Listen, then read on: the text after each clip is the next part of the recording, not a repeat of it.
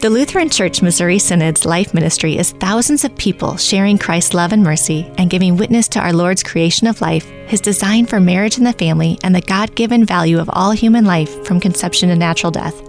Working with many partners, LCMS Life Ministry sponsors human care efforts that meet the needs of body and soul and provides resources and educational events for all ages. To learn more, email lifeministry@lcms.org and visit lcms.org/life.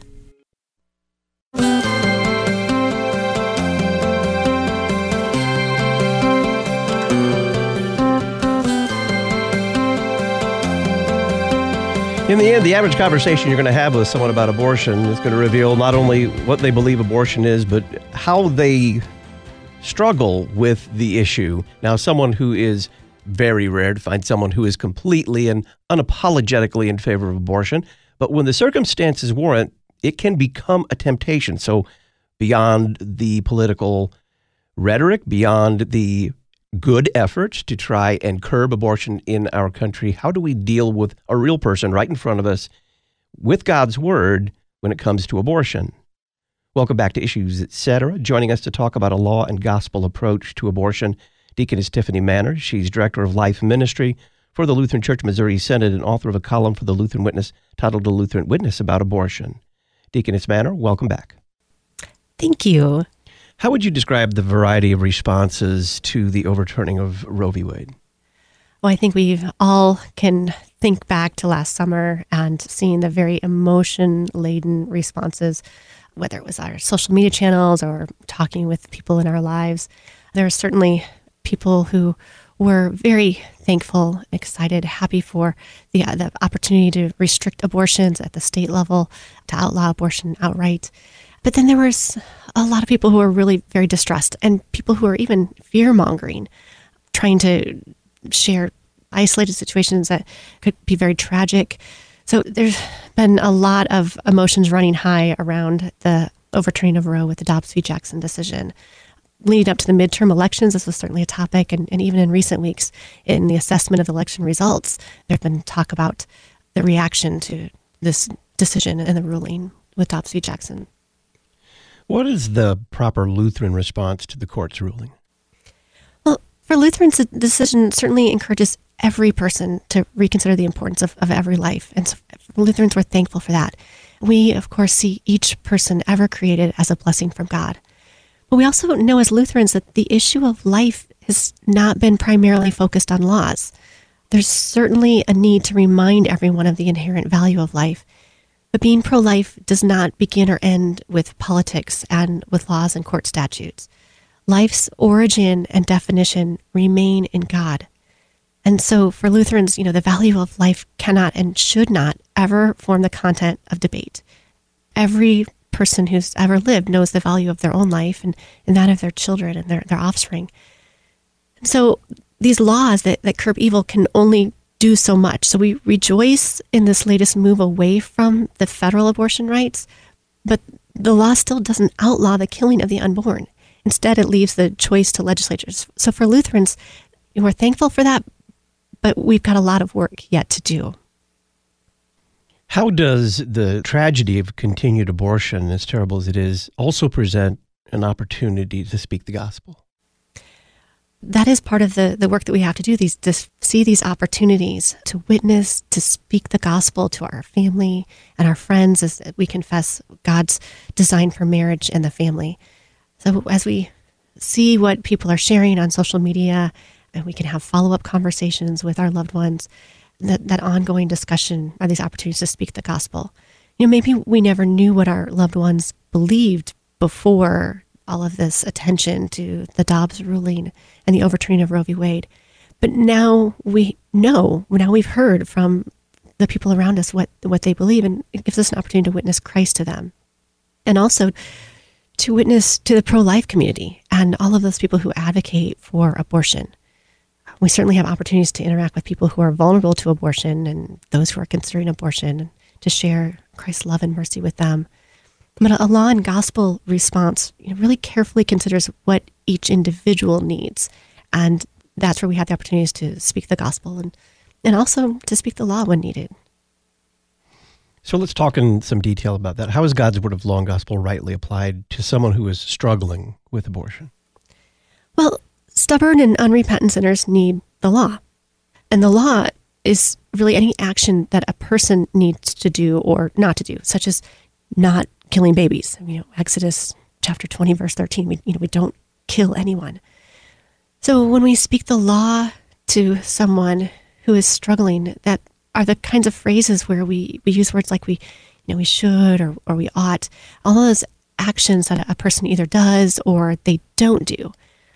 Now, in contrast to the stubborn and unrepentant sinners who need the law, there are repentant and broken-hearted sinners who need the gospel.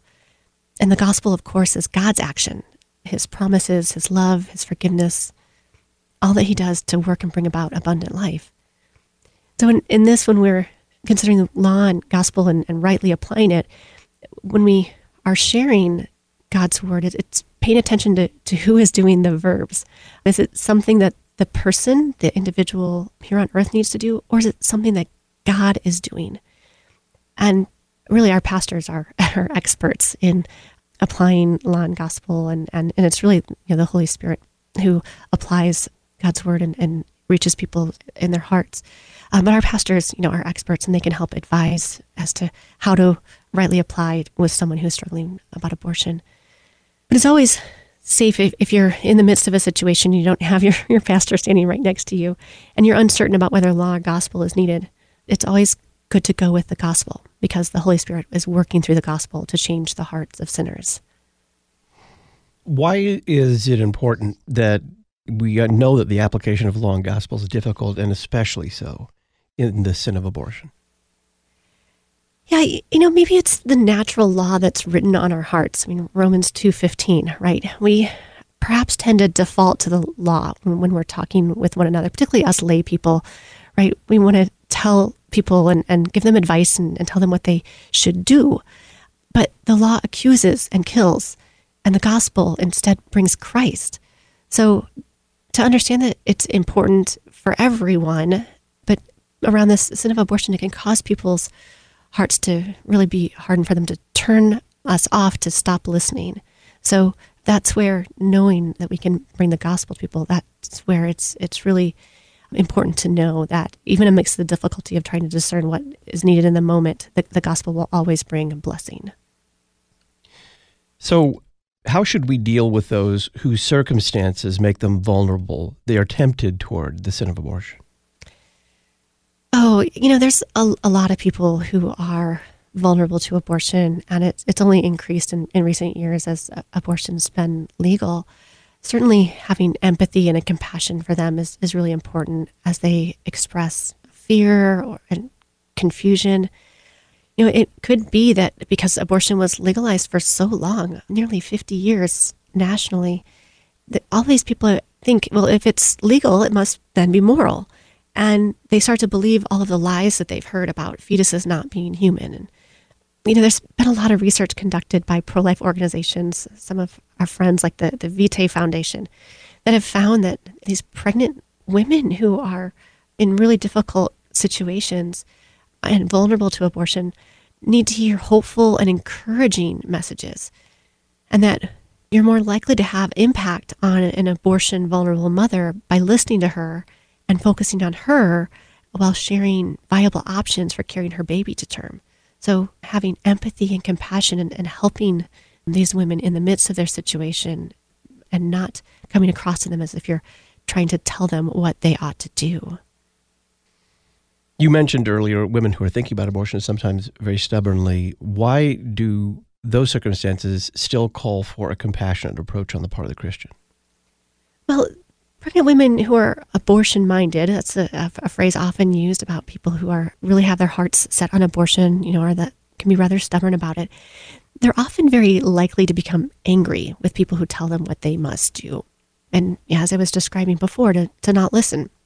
So in order to be heard by an abortion-minded woman, it's important to not appear judgmental, to be compassionate and understand that she is seeing her perspective of her child, having a child, being pregnant, bringing that child all the way through to birth as a loss of her own life, or an emotional death of her future.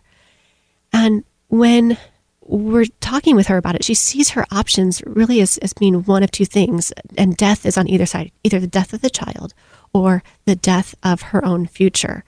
I have been counseling women in a pregnancy center, and I heard a client even say to me, I would rather kill my baby than to give birth, or kill my baby than to put that baby up for adoption, because they see adoption and the change in her own circumstances as some type of emotional death. So it is important to speak the law, and in those circumstances, you have to do so in a way that shows concern for the woman's well-being, as well as that of the child. So even if she rejects any explanation you might give, she certainly still needs pro-life people, friends, family members to focus on her needs and provide care for her, even if she would choose an abortion. So we remember that we speak God's law not to alienate or separate the unrepentant people, but in order so that they would come to repentance, so they could receive forgiveness and life through the means of grace. Does the overturning of Roe v. Wade change the church's message on abortion or life?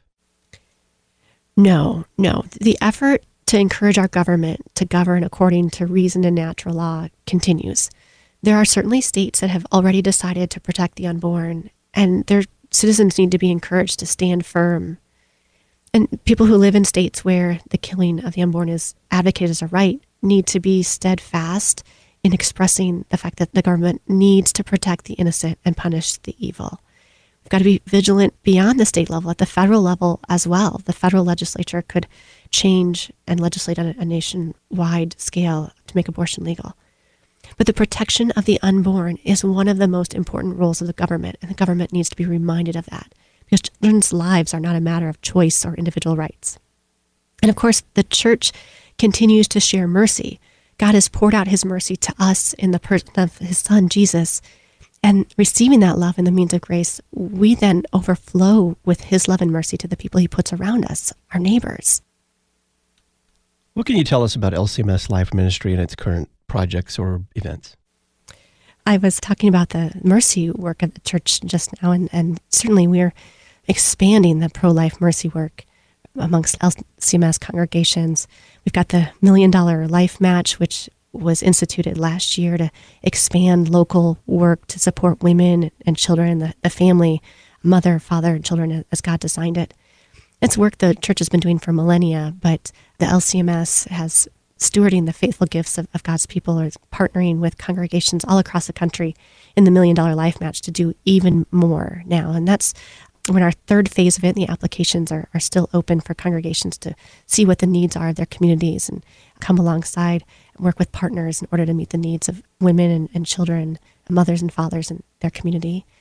We also have in our 35 districts, life coordinators planning all kinds of involvements to advocate in regional and local efforts in their states as well, whether they're marches for life or different activities to bring people interacting with their legislatures and representatives in order to advocate for pro-life efforts.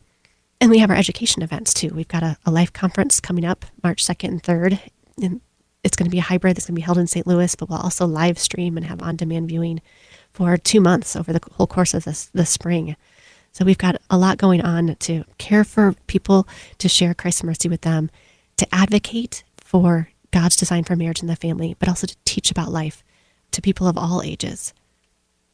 Find out more about LCMS Life Ministry at lcms.org/life, advocating, educating, and caring for all human life. LCMS Life Ministry, lcms.org/life. Deaconess Tiffany Manners, director of LCMS Life Ministry and author of a column for the Lutheran Witness titled A Lutheran Witness About Abortion. Deaconess Manners, thank you. Thanks so much, Todd. When we come back, we'll be going through listener email and the Issues Etc. comment line. We'll be discussing a big name in confessional Lutheranism, William Lea, and why we here at Issues Etc. don't talk about him very much.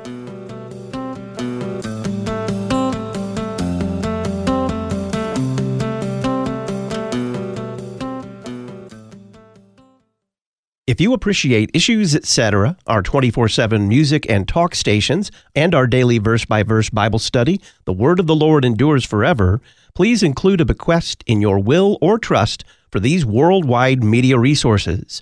Bequests aren't subject to federal tax or capital gains taxes. Ensure your children, grandchildren, and great-grandchildren the opportunity to listen by including a bequest in your will or trust for Issues Etc., Lutheran Public Radio, and The Word of the Lord Endures Forever. We know that you want to build your family on the right foundation from the very start, the foundation of Jesus Christ. Concordia Publishing House offers more than 8,000 products for churches, schools, and homes, dedicated customer service, and an experienced staff to help you focus on what matters most. Click to connect at cph.org. Concordia Publishing House, listening, responding, providing for God's people. Concordia Publishing House, cph.org.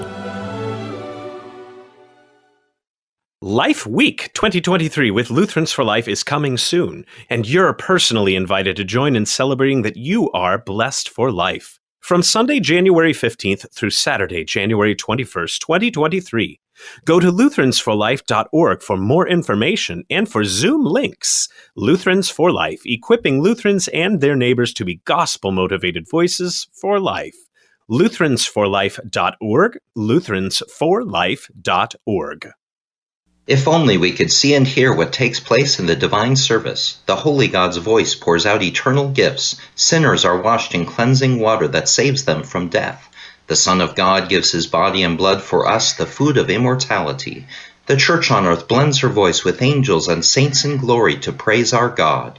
These wondrous mysteries take place at Our Savior Lutheran Church in Stevensville, Montana, 184 Pine Hollow Road. Call 406-777-5625 or find us on Facebook. Lutheranism in the Public Square. You're listening to Issues Etc. Thanks to the following congregations for standing with us by becoming an Issues Etc. congregational sponsor: Augsburg Lutheran, Shawnee, Kansas; Concordia Lutheran, Geneseo, Illinois; Holy Cross Lutheran, Carlisle, Illinois; Hope Lutheran, Melbourne, Florida; Mount Zion Lutheran, Greenfield, Wisconsin; Our Savior Lutheran, Grand Rapids, Michigan; Redeemer Lutheran, Marshalltown, Iowa; St. John Lutheran, Port Sanilac, Michigan; St. Paul Lutheran, Long Beach, California; Trinity Lutheran, St. Charles, Missouri; and Zion Lutheran, Tacoma, Washington. Find out how your confessional Lutheran church can support this worldwide outreach by including Issues Etc. in your mission or advertising budget. Just go to issuesetc.org, click Support Donate, and print a one-page flyer. When your congregation becomes an Issues Etc. sponsor, we'll publicize your church on the podcast, at our website, and in the Issues Etc. journal.